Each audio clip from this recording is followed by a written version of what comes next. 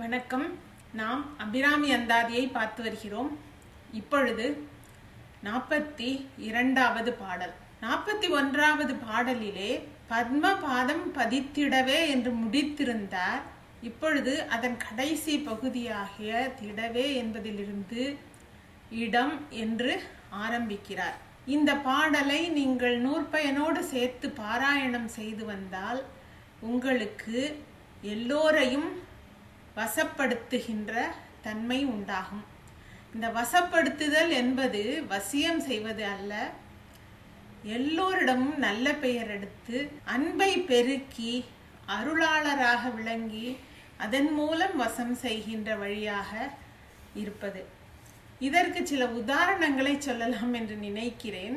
மகாபாரதத்திலே ஒரு கதை வரும். அதாவது துரியோதனன் அவையிலே பாண்டவர்களின் தூதனாக கிருஷ்ணர் வருகிறார். கண்ணப்பெருமான் வருகிறார் என்பதை முன்பே தெரிந்து துரியோதனன் எல்லோருக்கும் கட்டளையிடுகிறான். இங்கே கண்ணப்பெருமான் நுழைந்தால் நீங்கள் யாரும் எழுந்து நிற்கக்கூடாது, எந்த மரியாதையும் செய்யக்கூடாது, அவர் வருவது என் எதிரிகளின் தூதனாக என்று சொல்லிவிடுகிறார். அதன் பிறகு எல்லோரும் அவையில் கூடியிருக்கிறார்கள். கண்ணபிரான் வருகிறார். அவர் நுழைந்த உடனேயே துரியோதனன் முதலில் எழுந்து நிற்கிறான். உடனே துரியோதனன் நிற்கும் பொழுது, மகாராஜா நிற்கும் பொழுது மற்றவர்கள் உட்கார முடியுமா? அத்தனை பேரும் எழுந்து நிற்கிறார்கள். கண்ணபிரான் சிரித்து கொண்டே வந்து தன்னுடைய தூது வேலையை செய்கிறார். இது எப்படி நிகழ்ந்தது? யாரும் எழுந்திருக்க கூடாது என்று சொன்ன துரியோதனனே எழுந்து நிற்கிறான் என்றால் அந்த கண்ணப்பெருமானிடம் எவ்வளவு பெரிய வசிய சக்தி இருக்க வேண்டும். எல்லோராலும் மதிக்கப்படுகின்ற அந்த தன்மை அவரிடம் இருந்ததாலே அவனால் அவரை அவமதிக்க இயலவில்லை. இதுதான் தெய்வீகமான வசிய சக்தி. இதே கதையை நாம் வள்ளலார் வரலாறிலும் பார்க்கிறோம். வள்ளலாரை, அவருடைய பாடலை விரும்பாத சிலர் அவர் மீது கோர்ட்டிலே ஒரு கேஸ் போடுகிறார்கள். அந்த கேஸுக்காக வள்ளலார் கோர்ட்டுக்குள் நுழைகிறார். அப்பொழுது அங்கே இருந்தது ஆங்கிலேய ஜட்ஜ். வள்ளலார் உள்ளே நுழைந்ததும் யார் ஒருவர் அவர் மீது வழக்கு போட்டாரோ அந்த மனிதர் எழுந்து நிற்கிறார். கோர்ட்டில் உள்ள அத்தனை பேரும் வள்ளலார் நுழைந்தவுடன் எழுந்து நின்று மரியாதை செய்கிறார்கள். இதை பார்த்த ஜட்ஜுக்கு திகைப்பு உண்டாகிறது. நீயோ இவர் மீது கேஸ் போட்டிருக்கிறாய், அப்படி இருக்கும் பொழுது நீயே எழுந்து அவருக்கு மரியாதை செய்கிறாய் என்றால் அவர் எவ்வளவு உயர்ந்த மனிதர் என்று எனக்கு புரிகிறது. எனவே வழக்கை தள்ளுபடி செய்கிறேன் என்று வழக்கை தள்ளுபடி செய்கிறார். இதுதான் நல்ல முறையிலே எல்லோர் மனதிலும் இடம் பிடிக்கின்ற வசியத்தன்மை. அந்த தன்மையை அன்னை உங்களுக்கு அருளுவாள். பாடலை பார்ப்போம்.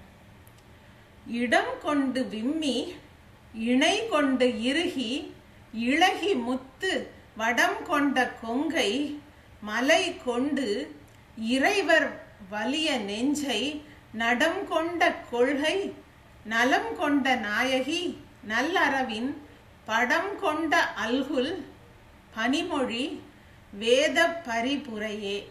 இடம் கொண்டு விம்மி இணை கொண்டு இறுகி. இடம் என்று ஆரம்பித்தார் என்று சொன்னோம் அல்லவா? அன்னை மூங்கிலை போன்ற தோள்களை உடைய மெல்லிய பெண், வேயுறு தோழி என்று அவரை பாடுகிறார்கள் இல்லையா? அப்படி ஒல்லியாக இருக்கின்ற அந்த அன்னையின் உடம்பிலே இடம் கொண்டு, எப்படி இடம் இருக்கும்? மனதிருந்தால் இடம் இருக்கும். அவளுடைய இறைவனாரின் இடபாகத்திலே அன்னை இருக்கிறாள். எனவே இடம் கொண்டு, இறைவனின் இடது பாகத்திலே இடம் கொண்டு விம்மி, விம்மி என்றால் பெரிதாக இருப்பது. இணை கொண்டு இறுகி, எப்பொழுதுமே முலைகளை இணை முலைகள் என்றே சொல்வார்கள். ஏனென்றால் ஒற்றையாக இருக்காதல்லவா, 2 முலைகள் இருப்பதால் இணை முலைகள் என்று சொல்வார்கள். இணை முலைகளாக இறுகி இருக்கின்ற பெரும் தனத்தை உடையவள் அன்னை. நாம் ஏற்கனவே பார்த்தோம், அன்னை உலகத்திற்கு அருள் பால் சுரக்கிறவள். உலகத்தில் உள்ள உயிர்களை எல்லாம் காப்பாற்றுகிறவள், எல்லோருக்கும் தாயாக இருப்பவள். எனவே அவளுடைய தனங்கள் பெரிதாக இருக்கின்றன. அது மட்டுமல்ல, அன்னையின் தனங்களை ஞானத்தின் இருப்பிடமாக சொல்வார்கள். எனவே மிகுந்த ஞானம் அதிலே இருப்பதாலே அந்த தனங்கள் பெரிதாக இருக்கின்றன. ஞான சம்பந்தருக்கு ஞானப்பால் வழங்கினவர் அல்லவா அன்னை. எனவே ஞானத்தின் வடிவமாக இருப்பதால் மிக பெரிதாக இருக்கின்ற கொங்கைகளை உடையவளாக அன்னை இருக்கிறாள். இளகிய முத்து வடம் கொண்ட கொங்கை, அதாவது ஒரு மாலையை கழுத்தில் போட்டால் எப்படி இருக்கும், அப்படியே கீழே இருப்பது போல் விரைத்து இருக்காதல்லவா, இளகி அசைந்து வளைந்து நெளிந்துதானே இருக்கும். அதைத்தான் சொல்கிறார். இளகி முத்து வடம், முத்து மாலையை அணிந்த மார்பகங்கள், மலை கொண்டு, மலையை அன்னையின் மார்பகங்களுக்கு உதாரணமாக சொல்கிறார். அந்த கொங்கையாகிய மலைகளை கொண்டு இறைவர் வலிய நெஞ்சை நடங்கொண்ட கொள்கை.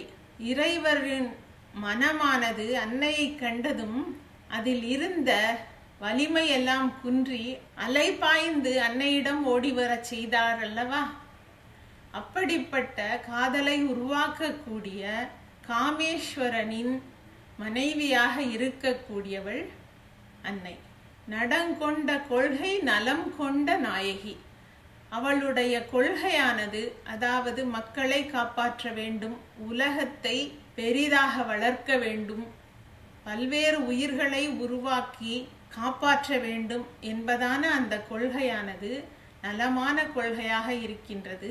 அந்த நலமான கொள்கையை கொண்ட நாயகியாக அன்னை விளங்குகிறாள். நல் அரவின் படம் கொண்ட அல்குல். அவளுடைய இடுப்பு நல் அரவு, நல்ல பாம்பின் படத்தை போன்று கீழே குறுகி மேலே விரிந்து இருக்கிறது என்பதை ஏற்கனவே அவர் சொல்லி இருக்கிறார். அதைத்தான் இப்போது மீண்டும் சொல்கிறார். பனிமொழி, குளிர்ந்த பேச்சை உடையவள்.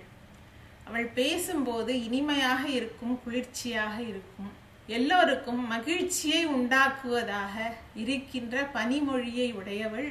வேத பரிபுரையே, வேதத்தை தன் கால்களிலே சலங்கைகளாக அணிந்தவள். பரிபுரை என்றால் பரிபுரத்தை அணிந்திருப்பவள். வேதத்தையே பரிபுரையாக, சதங்கைகளாக, கொலுசாக அணிந்திருக்கின்ற அன்னை. இடம் கொண்டு விம்மி, இணை கொண்டு இறுகி, இளகி முத்து வடம் கொண்ட கொங்கை, மலை கொண்டு இறைவர் வலிய நெஞ்சை நடம் கொண்ட கொள்கை, நலம் கொண்ட நாயகி, நல்லறவின் படம் கொண்ட அல்குல், பனிமொழி, வேத பரிபுரையே. மேலும் அபிராமி அந்தாதியை அடுத்த பகுதியில் காண்போம். நன்றி, வணக்கம்.